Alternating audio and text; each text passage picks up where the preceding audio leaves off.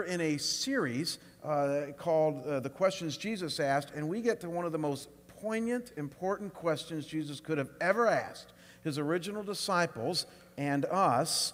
It's the question, who do people say that I am? But then in usual Jesus style, he then says, and by the way, who do you say that I am? So he's interested in both what's culture saying about me and what are you saying about me?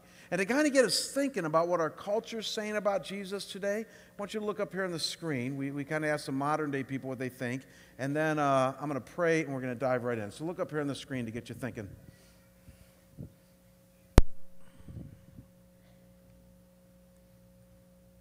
Who do you say Jesus was? I have no idea. Who was Jesus? Gosh, I have to start with I'm not sure. Who was Jesus to you? Some guy. Actually, I don't believe in Jesus. Not really sure exactly who Jesus was. I think Jesus was kind of a cool guy back in his day. Who was Jesus to you? I think I'm done. I don't like to talk about it. I'm a spiritual person, but I'm not religious. Who do you think Jesus was or is? Jesus was a historical figure. I believe that Jesus Christ was a man who had an extraordinary ability to link in with the Creator. I think he was definitely someone that people, a good role model. I do think he had a lot of great ideas. More or less, he was just a prophet, which is just a messenger of God. Sort of a revolutionary in his day. Jesus was an amazing man. I don't believe he's God's son. I just believe he's a person. As to his, godlike quality, I'm not totally sold on that. You think he was a prophet? I'd have to be Christian to really believe that. Jesus was the Messiah for some people, and for some people he wasn't. I'm not necessarily sure if Jesus was the Messiah or a prophet, but in either case, he was somebody that spoke the word of God. He was equal portions of human and that energy that is God. People said he was sent by God. Well, God doesn't send him down. Go on up. I mean, he linked in. I mean, I do believe in Jesus in the sense of I believe in Jesus. That I'm not saying that he didn't exist or anything of the sort, but the fact that, I necessarily don't go and pray to Jesus. Who was Jesus? Jesus is the Son of God. Jesus was the Son of God. I believe Jesus is the Son of God who came to save us all from our sins. Jesus was a savior. Who died for our sins and cleaned us, made us pure enough to enter God's glory. The only way you can get to heaven. Who do you think Jesus is? Who do I think he is? I don't think it's who he was. I think he still is Jesus, so he's not gone or anything, I guess embodied technically he is, but he's still here. The Jesus story sort of borders on history and myth for me, but I don't believe that it could have permeated our culture so fully and for so long if there was nothing to that. Let's pray. Father, we want to answer the question today that Jesus asked, who do people say that I am? And then also the twin to that, who do you say that I am? And I pray, God, that as we wrestle with that this morning in our own minds and our hearts, with what culture is saying today, and then as we look at your word, what the Bible says about who Jesus is, that God, more than anything, that you'd give us clarity. We live in a very confused time, Father, when it comes to the nature of Jesus and who he is. Lots of differing opinions, as we're going to see out there today. And Father, I pray that as we narrow that down, as we whittle away at what everybody's saying and then what the Word of God says, that God, you would help us to understand with crystal clarity who Jesus was, who he is, and most importantly, the call he has on our lives. So that's my humble prayer. I pray, Lord, you might do that in our hearts and minds now, and I pray this in Christ's name. Amen. Well, I want you to picture this. It's 2,000 years ago. You've been following Jesus around Palestine for some 2.5 years.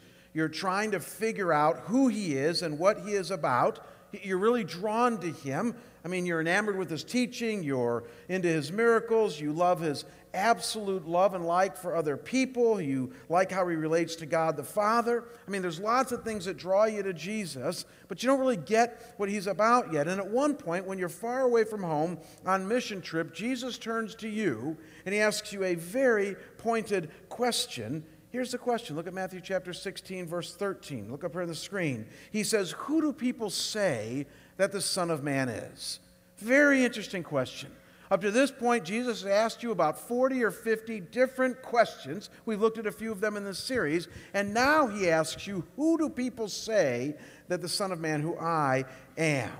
And being someone who has his ear to the ground of your family and your friends, your coworkers, your business associates, your school acquaintances, you even watch CNN and MSNBC and PBS specials, you know what they're all saying about Jesus. You attempt to answer his question.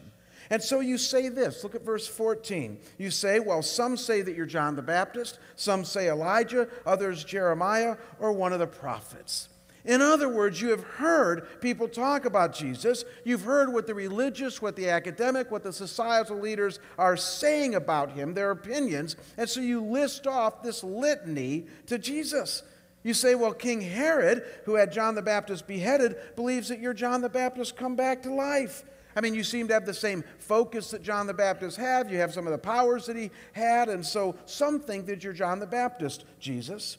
On the other hand, you say, the religious establishment long ago believed that the Old Testament prophet Elijah, who never died but was taken back up into heaven, was someday going to come back. Malachi chapter 4, verse 5 seems to insinuate this. So some say that you're the prophet Elijah, come back to life. But then as you think about it some more, you say, but gosh, Jesus, it's really confusing because I've heard other experts who believe that there's simply going to be an end-time prophet who comes, kind of in the spirit of Jeremiah, ramming us or hammering home to us about our sin and ramming the truth down our throats. And so maybe you're just him. Some say that you're Jeremiah or one of the prophets.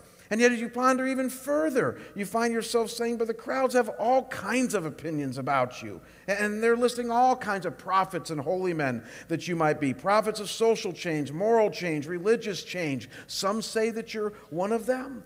Folks, don't miss this. This is how Jesus' original disciples, his first century followers, responded to the question, who do people say that I am? They listed all the differing opinions of what people were saying about Jesus, just like in our video that we just saw, and yet none of them were really hitting the mark.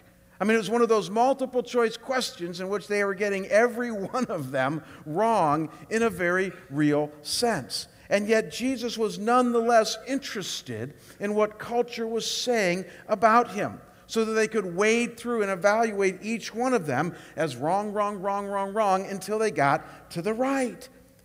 You know, you and I live in a very unique time today in our understanding of Jesus. In fact, most scholars would admit that we live in one of the most unique, skeptical, and even outrageous times of history, or times in history, more than any other. For about the first 300 years of the time after Jesus ascended into heaven, they bickered back and forth and argued and tried to understand who he really was. And finally, in what was known as the Council of Constantinople in 381 AD, they came to some very clear conclusions as to who Jesus was and is. And for the next 1,500 years, by and large, through the Middle Ages, the Enlightenment, the Reformation, by and large, culture in the West had general agreement on who Jesus was and is. I mean, even through the famous Reformation, where there was lots of disagreements about things like salvation and the nature of faith and things like that, by and large, people agreed that Jesus was and is the Son of God, rose from the dead, came to deliver us from our sins. I mean, general agreement on who Jesus is. But in the last 100 years, in the western part of the world, meaning Western Europe and the States here, there has been massive confusion on who Jesus is. I mean, you and I live in a time unlike any other in its quest for Jesus. And we're living in it right now. We're going through it. And so I want to share with you what the 4 top views are out today when you listen to academicians, the media, and societal leaders about who Jesus are. That if Jesus was asked the same question, who do people say that I am? Here is what the leading scholars and journalists are saying about Jesus today. Number 1, some say that he's a myth. Some say that he's a myth. It actually seems kind of ironic. Nobody would have dared answer it this way in Jesus' day, because if they had responded to him directly by saying, you're a myth, he'd say, look at me. I'm right here. I can't be a myth. I'm not a figment of your imagination, but I really exist. And yet 2,000 years later, with all that has happened with the discovery of the rest of the known world, with lots of wars that have come and gone, and with records of history getting scarcer and more opaque as time goes by, and that will just be expected, there are some who now truly believe that there never was a man named Jesus, and that he's simply as mythical as the other Greek gods that existed around Jesus' time, like Zeus or Hermes. A few years ago, CNN.com did a book review on a new but controversial book called The Jesus Mysteries. Was the original Jesus a pagan god? And the primary thesis of this book, written by two British scholars, is that when you read the Gospels, they argue it reads more like the mythical legends around the time of Jesus than they do history. And specifically, they tied the Gospels, accounts of Jesus, to the Greek Osiris Dionysius myth, in which it tells the story of a God-man who came to earth and died for others. And so listen to how the authors of this book put it. Look up here on the screen. They say the key thing, really, is understanding that the Jesus story as we have it is a myth. We can argue in the dark about whether it was based on a living man, but the fact is that if all that remains are mythic archetypes that predated the Jesus story and have been laid onto somebody, then still what we have is a myth. Jesus is a myth. And folks, before you dismiss this idea as nonsense and hence irrelevant, please know that this book made the national bestseller list in England, garnered at least one Book of the Year award, and was even praised highly by an Episcopal bishop here in the States. In other words, this idea that Jesus is a myth is being listened to by some parts of our culture at large. My guess is, if you've rubbed shoulders with people out there that have thoughts about Jesus but don't really know him yet, you've heard this answer. I have. I've heard people say to me, "Come on, Jamie. I mean, he didn't really exist. He's just a myth." I've heard this response given. And yet the response that you and I need to give back to this, to people who claimed that he was a myth, is simply to point out, and this is actually a pretty easy one, that the vast majority of scholars, and I mean liberal and conservative, skeptical and believing, outright dismiss this notion of Jesus being a myth simply because the overwhelming evidence of how we grade and rate historical documents from antiquity reveal that the New Testament documents are extremely and convincingly reliable. It's true. In other words, when you put the New Testament documents, and specifically the four Gospels, Matthew, Mark, Luke, and John, in light right next to all the other ancient documents of that day that tell us about Aristotle or Julius Caesar or Nero or any other popular figure back then, the New Testament documents actually prove more reliable than just about anything that we have from that era. It's true. I mean, check this out. We have over 500 Greek copies alone of the Gospels dating within a few hundred years of Christ. And some of them dating as early as 125 AD, within almost a generation of Jesus' death. And of these 5,000 Greek copies, they all agree on about 99.9% of the details. When you compare this to Aristotle's works, the earliest copies of which we have date more than 1,000 years after he lived, and of these we have only a handful, and yet nobody doubts that Aristotle existed. Nobody doubts that he wrote what he did. And so the point is that if you argue Jesus is a myth, you have to argue that Julius Caesar, Aristotle, and Nero also didn't exist. In fact, any ancient figure, because we have more evidence that the New Testament is historically reliable than any of those writings. Some say he was a myth, but it's not really true, at least by the accepted historical standards we have today, and most people see this. Now, it would be easy if all current culture said about Jesus was that he was a myth, but it doesn't stop there, not at all. The second thing that many scholars and even some religious authorities are saying today, something that the media has also picked up on, is that Jesus was a wisdom sage. He was a wisdom sage, simply a dispenser and giver of divine and wonderful wisdom. Kind of like a wise grandfather figure with a soft voice and a gentle presence, Jesus, they say, was simply a very wise man who had some very awesome and powerful things to say about the spiritual realm. And so he went around Palestine dispensing this wisdom to all who would listen and model their lives after him. Kind of like a Gandhi or Dalai Lama, but for Christians. Two of the most respected and popular proponents of this view are scholars who live here in the United States by the name of Robert Funk and John Dominic Crossan. They're founders of what is known as the Popular Jesus Seminar. And what these people have basically done, and their fellow academicians, check this out, is that they've taken the gospel stories and they've said, well, you know, all the supernatural things that happen in the Gospels couldn't have really happened. Those things must have been made up. But Jesus was a real person. He wasn't really a myth. And his sayings are really kind of cool. So let's get rid of all the supernatural stuff. Let's grab onto the sayings of Jesus, add all those things up, pick the ones that seem the most historically reliable, and call that the wisdom of Jesus. We'll get to in a minute what we do with people who do things like that. We don't lynch them or anything like that. I mean, what we do with their worldview. But the idea that is that they've parceled out certain aspects of the historical documents, taken these aspects of it, and then said Jesus is basically a dispenser of divine wisdom. And so he's not the powerful Son of God come to die for the sins of humankind, but simply a man of great insight, stripped of all his miraculous power and divine nature, but one who nonetheless said some great things about the kingdom of God. It's Jesus, the wisdom sage. That's who some say he is. Now hang on to this. We're going to evaluate this in just a minute, but first notice with me a third view that's subtly different than this one, that sees Jesus as a spirit person. A spirit person. Simply put, Jesus knew God better than most any figure in history. He lived and walked in such a way as to truly get in touch with the Spirit of God and hence live in and by the Spirit. Now this one's really tricky, folks. I hope you're with me on this because this is subtle and tricky. And the reason it's tricky is that most Christians would agree, obviously, that Jesus was filled with and lived by the Holy Spirit. I mean, he talked about the Spirit of a lot. But this view, that he was a spirit person, takes this idea that Jesus lived by the Spirit and stops there, adding no more. In other words, they have a partial understanding of what Jesus was like, but it goes no further than this and just stops there.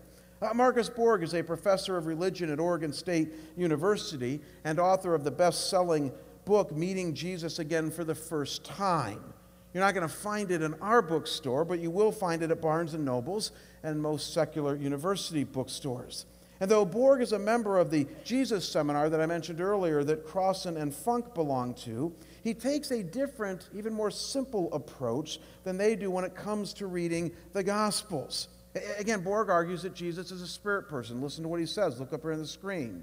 He says he, Jesus, was a spirit person, a mediator of the sacred. Jesus was radically centered in the Spirit of God, and his relation to the Spirit was a source of everything that he was. Man, if you didn't know any better, if you were just one of those guys on the street like we saw in our video earlier, wouldn't this sound so cool? I mean, it would to me. I mean, if I was seeking spiritual things and I was into Jesus because Jesus is cool and I read a statement like that, I'd say, wow, that sounds awesome. Jesus was a spirit person. He knew God better than anybody. Maybe I can know God like he does. It's a spirit person, somebody filled with the Holy Spirit, no more, no less. That's what they say Jesus was. And then before we make sense of all this, lastly, some still today relegate Jesus to a prophet. They relegate him to a prophet. You know, some things never change. Just like in the first century, when Jesus originally asked this question, as many in that culture said, well, I think you're this kind of prophet or that kind of prophet. Today, we have many, many, many writers who see Jesus as a prophet of social reform or religious reform or even end times calamity. You know, the topic before us today is really my wheelhouse. I mean, there's very few things I'm good at. I don't play basketball very well, not a good baseball player. Duff can attest I'm terrible at golf, even though I enjoy the game. If you asked me to run your business, I'd run it into the ground. There's lots of things that I don't do well, but when it comes to faith and spiritual things, you would hope that that would be my wheelhouse. And my kids call me a dork precisely because I love to read contemporary theology and what everybody's saying about Jesus. And I got to tell you, I've read at least a dozen books in the last 10 years by liberal scholars who all have this different view of Jesus, and almost every one of them come down to some sort of prophet or not. I've read books that Jesus is a prophet of social change, that he's an apocalyptic prophet, that he's a revolutionary prophet, that he's a Hellenistic or Greek hero. I mean, there's at least a dozen major views out there today with hundreds of scholars spending all of their waking moments arguing for one view or another, all with a similar strain: he's a prophet. And again, folks, before we scoff and dismiss this, the views of Borg and Funk and Crossan, I want you to remember this, that these are mainline university and college academicians writing these books. They're receiving the attention of Oprah and PBS specials and New York Times book reviews, and then it's being digested and read by many in our culture today. And so when we ask the question that Jesus asked, who do people say that he is? These are the four main answers that we tend to get. That he was a myth, that he was a wisdom sage, that he was a spiritual person, that he was a prophet. I mean, to show you how real this is, in the hometown that I come from, a little town outside Cleveland called Chagrin Falls, Ohio, the happening church in town, which is a big liberal Protestant church, right before I left town, they were studying one of Marcus Borg's books in their enrichment classes, in their Sunday school classes, and they weren't studying it to evaluate it like you and I were. They were buying into it lock, stock, and barrel. And so imagine somebody going to church and walking out that day saying, I don't think there was a literal resurrection. I don't think he really died on a cross for our sins. I don't really think that he had a divine nature as the Son of God. No, I think he was a good spirit person. I think he was a good wisdom sage. I think he might have been a myth. I think that he was a prophet. I mean, this is what's happening in our culture at large. And folks, I don't think God's laughing at this. I don't think he's scoffing it. And I don't think, like many Christians today, he's taking it lightly or dismissing it with a wave of his hand or shutting down his mind. No, I think he bleeds and aches for all of this confusion, and I think he calls the church, you and I, to engage others, their minds and hearts, in a loving and patient fashion as we help them wade through the options of Jesus and help them understand who he really is. Real quickly, before we move on, I want to make two key observations that might help you help others make sense of all these confusing and even competing views of Jesus. That before you even go on to say, well, I think he's the Son of God and that's it, don't do that initially. No, there's a couple things you can do to enter into their worldview that will help you help them. Here's the first thing you can do, and that is to help them see that most of these views are built upon presuppositions that unbendingly assume that supernatural events don't happen in a natural world. I know that's a mouthful. But this is really what's happening in the majority of these views, and that is that before they even make a conclusion about Jesus, before they even start looking at the data, the vast majority of these scholars and book writers go into the process, now get this, presupposing that supernatural things don't happen in a natural world. In other words, they bought lock, stock, and barrel into science or evolution or the scientific method, which is fine in many ways. Science teaches some good things. But then they assume that because science has informed their worldview, that supernatural things don't happen in a natural world. And so they read the Gospels with these kind of glasses in such a way that they've ruled out the supernatural way before you've looked at all the data. And obviously, their view is then going to be tainted. Their conclusion is set at the beginning. It's kind of like if you go in to argue with your spouse and you have some certain things in your mind that you've concluded that he or she has said and done, even though he or she didn't really say that, the argument's going to be tough, isn't it? And we all have had that experience. Same thing when you look at Jesus. If you don't go in with an open mind, then your conclusion's already set. I like how Robert Stein, a senior professor of New Testament at the Southern Baptist Theological Seminary in Kentucky, says it in his book, Jesus the Messiah. Look up here on the screen. This is great. He says, without an openness to the supernatural, the result of any investigation of the life of Christ has predetermined that the resulting Jesus will be radically different from the Jesus who was born of a virgin, anointed by the Spirit, healed the sick, raised the dead, died for the sins of the world, rose from the dead, and ascended into heaven. He says, yet it is a supernatural Jesus that humanity desperately needs. For only the supernatural Jesus can bridge the gap between human sin and God's holiness. He says what the world so critically needs is a Savior, but only a supernatural Jesus can be a Savior. Amen? I mean, that's what we rally around here every week when we meet. And he's basically saying, help people see that these folks who have this seemingly open mind and blank slate to who Jesus is really don't have an open mind and blank slate. They've determined the end before they've even started because they've ruled out the supernatural. And that's the theme that you see through most of these. Help people see that. But then don't stop there. Help them see a second fly in the ointment of these popular but historically rare views of Jesus. Help them see that most of these views have also reconstructed history. In other words, you picked up on this earlier. They pick and choose what they want to believe from the gospel accounts, and they refuse to accept them as a whole as they were written. This is actually a really scary part of what they do. It's what the Jesus Seminar does. It says, because again, they don't believe in supernatural stuff, anything supernatural that Matthew, Mark, Luke, and John wrote, we're just going to chalk up to hyperbole. We're just going to chalk up to the fact that they didn't know what they were talking about, or they were exaggerating things or whatever. But then all the sayings of Jesus, and not even all the sayings, they got them color-coded to the ones that they like and that they don't like. All the sayings of Jesus, we're going to pick these and pick those and incorporate them in our understanding of Jesus as we want to. It's simply a postmodern, reconstruction, revisionist view of history. It's what postmodernism does. It says that I have my truth, you are of your truth, and really what matters is my truth. And so when I read history, I'm going to read it only in the view of my truth, and I'm only going to pick the things that fit my truth. And folks, we didn't do that for the first 1900 years. That's why our view of Jesus is so tainted. I mean, that's scary when we view the Gospels like that. I mean, the way the gospel accounts were written, Matthew, Mark, Luke, and John, as they wrote about Jesus, now get this, was that you would either accept or reject who he claimed to be in all of its completeness or fullness, not pick and choose what you want to believe and take that home in your own mind. It's not the way they were written. It's never the way Jesus intended us to approach him.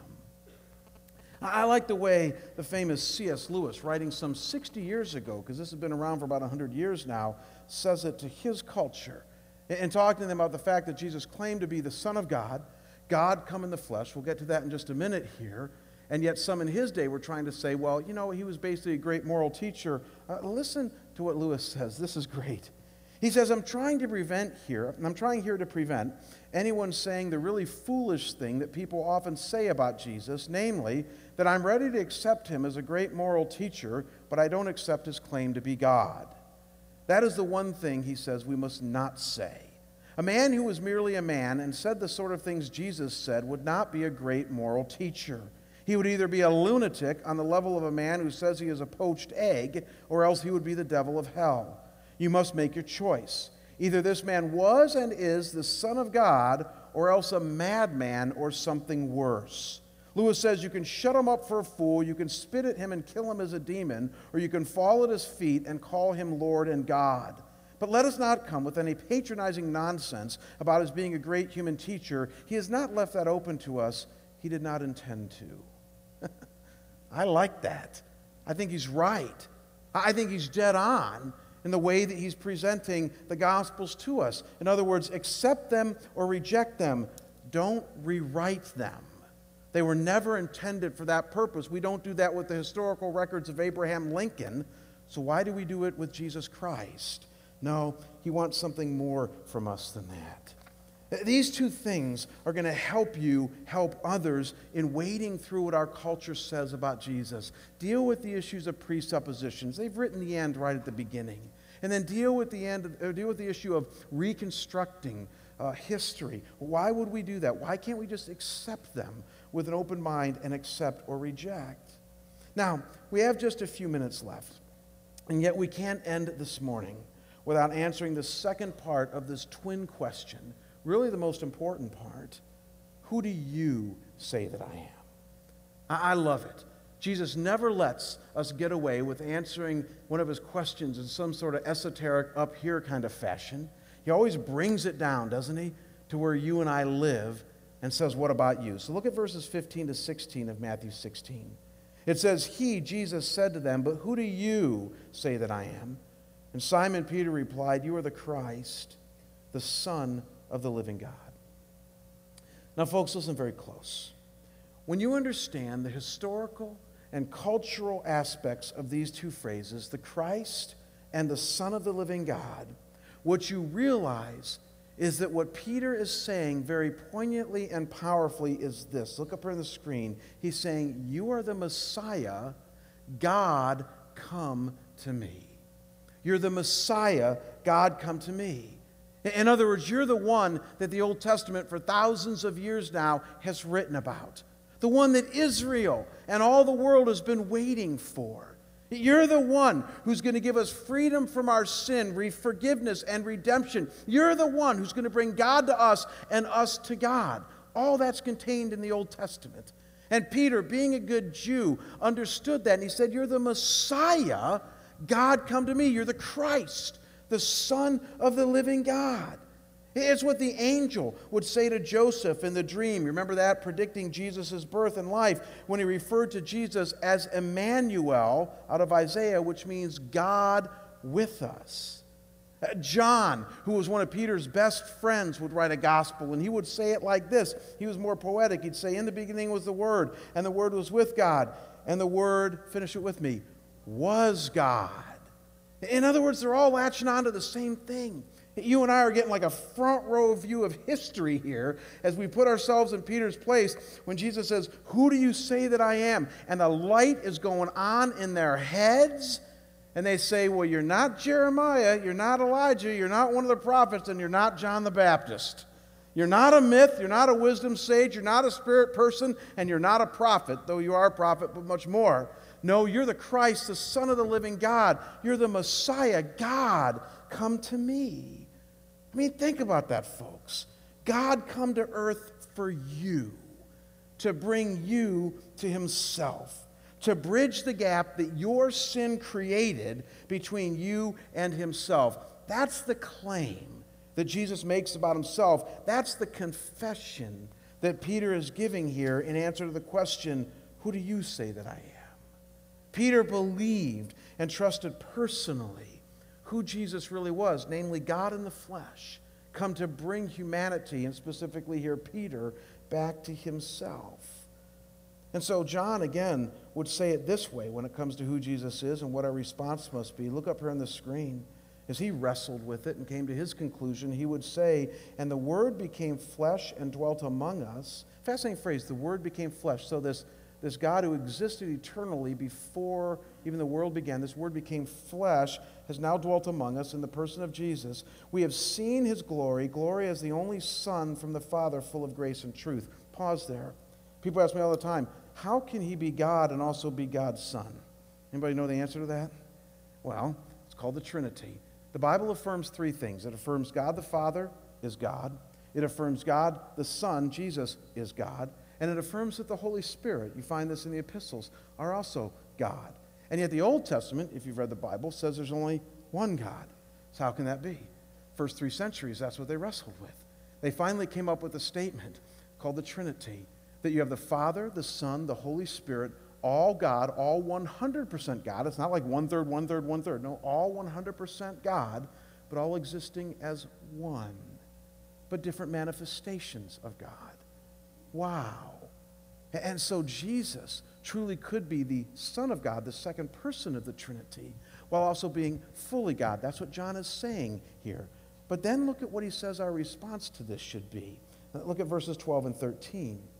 He says, but to all who receive him, who believed in his name, he gave the right to become children of God, who were born not of blood, nor of the will of the flesh, nor of the will of man, but of God. And now we're getting somewhere. He's saying that Jesus is the Son of God, second person of the Trinity, and he calls each and every one of us to become a follower of him with belief and trust and faith as our tools in trusting him each day. And make no mistake, this is exactly what Peter latched on to in this moment. God come in the form of man. God come to bring us to himself. And belief and trust became Peter's pathways to become the man of God that he became. And yet here's the dilemma with our Western view of Jesus in the Bible today, and that is that you and I use these words, belief, faith, and trust, all the time. Give me a head nod that you guys understand. We use these words all the time, right? Like, you ask somebody today, do you believe in Jesus? And what's the answer? Well, yeah, I believe in Jesus. Like, everybody believes in Jesus, right? And so it's almost deceptive if you say to somebody, do you believe in Jesus? Because everybody seems to believe. No, we need to ask ourselves two questions. One, who is the Jesus you're believing in? We've answered that today. Son of God, second person of the Trinity, come to bring you to God through the forgiveness of your sins. But then secondly, you also have to ask yourself, what do you mean by believe? And how much strength do you put behind that word, right? In other words, do you believe it like you believe that it might rain this afternoon?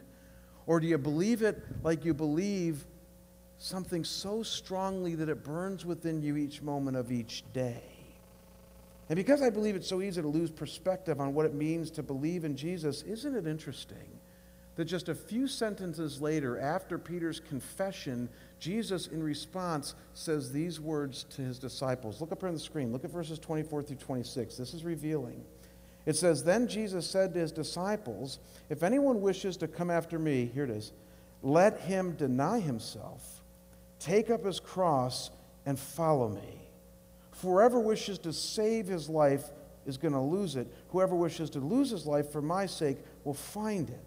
For what will a man be profited if he gains the whole world but forfeits his soul? Or what will a man give in exchange for his soul?'" Don't miss the irony that Jesus attaches here to what it means to believe. He says, lose your life in me, abandon yourself to me, and you will find it, but try to find your life in the world and all the lures that it gives you, and you're going to lose it.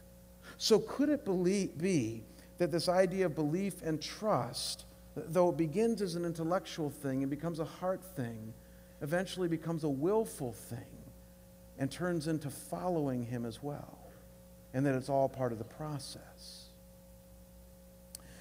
I don't know about you, but that's been a lot of my journey. I didn't grow up in a Christian home, as many of you know, and so by the time I was 17, I was pretty mired in what high school students do to have fun, and I was having a lot of fun, but something in me wasn't right. I felt a real emptiness, a void that I wanted to fill. And so I sought out a guy who I knew was spiritually right on. He was a Youth for Christ staff worker in my little town there, and I spent about 3 months with him, and during that time he explained to me what I've explained to you today about who Jesus really is. And on March 11th, 1981, he asked me if I was ready to truly believe and trust in Christ as my Savior and as my Lord, as the forgiver of my sins and the leader of my life. And I said, yep, I am. And so on March 11th, 1981, I knelt and I prayed a prayer and I accepted Christ into my life, and I count that as my spiritual birthday. But I hadn't really counted the cost at that point as much on what it really meant to follow him and to trust him with everything. And so I actually humorously look back on that time in my life, and I realized that I actually struggled more with sin after I became a Christian than before. In other words, before I became a Christian, the stakes weren't very high and it didn't matter. But once I accepted Christ, now I had the Holy Spirit in me, and I felt guilty for what I did, and I really started to battle the things that high school students battle. So for the next 2 years, I was what you might call a walking hypocrite. All my friends from high school would say, "There's born-again Jamie, wait till Friday night," and then the story would be written. And I was just the walking example of a hypocrite. And though I don't have time to tell you the whole story this morning, and about 1.5 years after that event of accepting Christ, in my freshman year of college, I can remember the day, it was Thanksgiving Day, November 1983, I'd had enough. I mean, you can't live in sin as a Christian and not feel the weight and conviction of the Holy Spirit. I'd had enough, and for whatever reason on that night, I think it was a spirit thing, I said enough is enough. And I stayed awake at my parents' home. I was visiting back from college. At my kitchen table, I read half of Matthew and all of Philippians. I didn't understand much about the Bible, but I knew that God wanted all of me. And I prayed that night what I have labeled in hindsight a prayer of recommitment to him, in which I laid it all down. And I knew I was going to still struggle in my life with things. I knew I wouldn't be perfect, but I also knew that he was going to have all of me. I knew that my heart, my mind, my soul would be his. To use Jesus' words, I was putting my hand to the plow and I wasn't looking back. I knew that my life was going to be his. No idea I'd be a pastor, no idea what the future held for me. I just knew that I was done playing games and that my life was his. Interesting journey. A year and a half before, coming to believe and trust in him for eternal life, then learning a year and a half later what it really means to follow. I wonder if there's not some decisions to be made similarly here this morning. I want us to wrap up our service by giving you a chance to respond in similar ways that I have in the past to an understanding of who Jesus really is. You see, there's some of you here this morning that are ready to make a decision like I did initially to realize and answer to the question, who do you say that I am, that he truly is the Son of God? He's the Messiah, God come for me. In other words, you're ready to believe today that he's more than a wisdom sage, more than a prophet, more than a holy man. You're ready to believe today for the first time that he's your Redeemer, come from God as God for you. You're sick of your sin. You know you need forgiveness. You're ready to make the most important decision ever in your life, and that's to receive Jesus as Lord and Savior. I'm going to give you a chance to do that in just a minute here. There's some of you, however, that are ready to make the decision that I made a year and a half later, and that is to make Jesus the center of your life and to surrender your all. In other words, maybe like me, you're somebody who's accepted Christ into your life, but you know you're kind of a walking hypocrite. I got called to Mayo about a week and a half ago in the middle of my study time. I got a call from my secretary and said, there's a man who's asking for you at Mayo, and he wants only you or Daryl. Well, you know, Daryl's in San Diego or somewhere like that. And so I was the one. And I got to Mayo, and I said, what's up? And this man had been in a coma for about 10 days. He sits in the back every Sunday here for the last 10 years. He listened to Daryl for 7 years, me for 3. And something happened in the midst of his coma that I'll let him maybe explain to you sometime, but something happened in which he realized he's been playing a lot of spiritual games. Probably technically saved, but came out of that coma saying, I want to commit my life fully and absolutely to Christ. And he asked me if I'd pray with him. It was a joyous moment. Sat there in Mayo, led him in a prayer of recommitment that I want to do with some of you in just a minute. But as I was driving home from Mayo, here's the thought that hit me. And I hope we can laugh at this, but I thought, why does it take being in a coma for 10 days for some of us to wake up, right? I mean, I deal with people all day long, and it's like, you know, why does it take it to get that bad for some of us to get that right with God? And I think my friend would admit that. And so maybe for some of you today, you're ready to lay your life down before him, to recommit your life to him before it gets to coma time for you. Maybe you're ready to say, no, I realize who he is. Kind of like me back in November of 1983. I'm done playing games. I'm laying it down today. I want to give you a chance to do that. Now, here's the deal. I think there's something very powerful and courageous about coming down here to do a prayer and commitment like that. Some people call it an old-time altar call. I don't care what you call it. I just think there's something powerful about you having the freedom and the guts to stand up, to come down here with your pastor, because I'm going to stay down here, to kneel if you want, stand if you want, but to make a decision to either trust Christ for the first time, because some of you are ready to do that, or to recommit your life to him. And that's how we want to end our service here this morning. We did it in the first service, and it was a precious time. I want to give you a chance to come down here to be with me, your pastor, and as the song is being sung here, just lay yourself out before God, and then I'm going to lead you guys in a couple of prayers, a prayer again to receive Christ for the first time or to recommit your life. And the only thing I ask you is if you stand and you come forward here today, mean it. Mean it. I've only done something like this 3 or 4 times in my entire life. I can count on one hand how many times in the last 30 years that I have done something as courageous as coming down, because I don't see it as a flippant thing. This is between you and God, but I want to make sure that you're ready to lay your life down before him or to receive him for the first time. I think many of you are. Make sure. Put your hand to the plow. We're not looking back. Let's pray. Father, I thank you that time and time again, the scriptures, seemingly on every page, call us to this repeated theme of belief and trust and faith. And then they also help us understand what it means to follow you and to lay our lives down. And though, Lord, for some of us it happens all in a blink of a moment, for others of us we tend to have some periods of time before it. And I pray, God, that if there's somebody here today who's ready to trust Christ for the first time for salvation, or is ready to recommit their lives, that they would have the courage, the joy, really, to come down here and to recommit their lives. So receive this time, receive our song. May you be blessed, may you be pleased with what is about to take place. In Jesus' holy and precious name, amen. Jesus Messiah,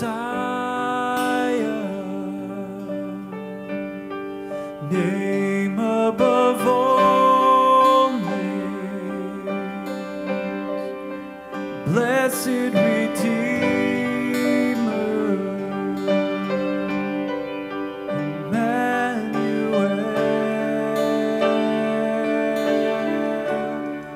the rescue for sinners, the ransom from heaven, Jesus Messiah, the Lord of all. Jesus Messiah, the name above all names, blessed Redeemer,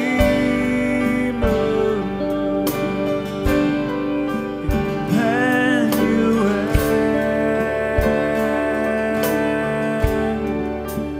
rescue for sinners, the ransom from heaven, Jesus Messiah, the Lord of all. Jesus Messiah, the Lord of all. The Lord of all. The Lord of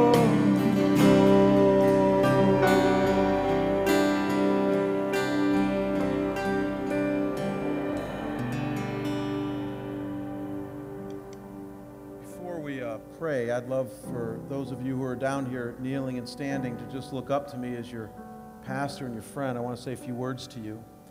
And that's that, as I just said, I don't take decisions like this lightly. Count on one hand how many times I've been where you are. But I will also tell you this, that they were extremely precious times. They were what one author calls defining moments for my life. I can remember each and every one of them. Times where I gave my life to Christ for the very first time for salvation, or a recommitment time in which I drew a line in the sand and I dared Satan to cross it. I said, I'm God's, He's mine, and I'm not looking back. And so I want you to know I take this commitment very seriously for you as your pastor and as your friend, and I'm proud of you. And as a pastor of this church, I can't wait to see what God does in and through you, and selfishly speaking, to strengthen our church. Because I think it's these kind of spiritual commitments that are the backbone, the strength of a church moving forward to be a prevailing church in the culture He's placed us in. So you know you have my prayers, and you have the prayers of all these people, your brothers and sisters in Christ, with you from this point forward. Let's pray. Why don't we bow? God, there are some who have come down here right now, and they have for years believed a few things about Jesus that might fall into the realm of wisdom sage or holy man or a myth or what have you, and they no longer believe that.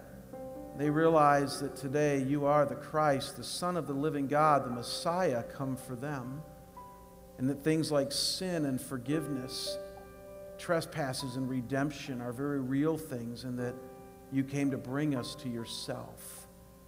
And so God, I pray that as they kneel here right now and receive you as Lord and as Savior, that you give them that initial burst of joy as they confess their sin and their need for you, that God, you would help them to realize right now in this moment that they are yours and you are theirs, never to be taken away, sealed up in heaven, a guaranteed inheritance, and give them that initial burst of joy and peace from the Spirit. Father, there's others down here right now who are clearly those who have accepted you in the past, But like prodigals, they have wandered, gone off and lived in pig slop for a while. And though they thought it was neat at first, they realized that their lives need to be hidden in you.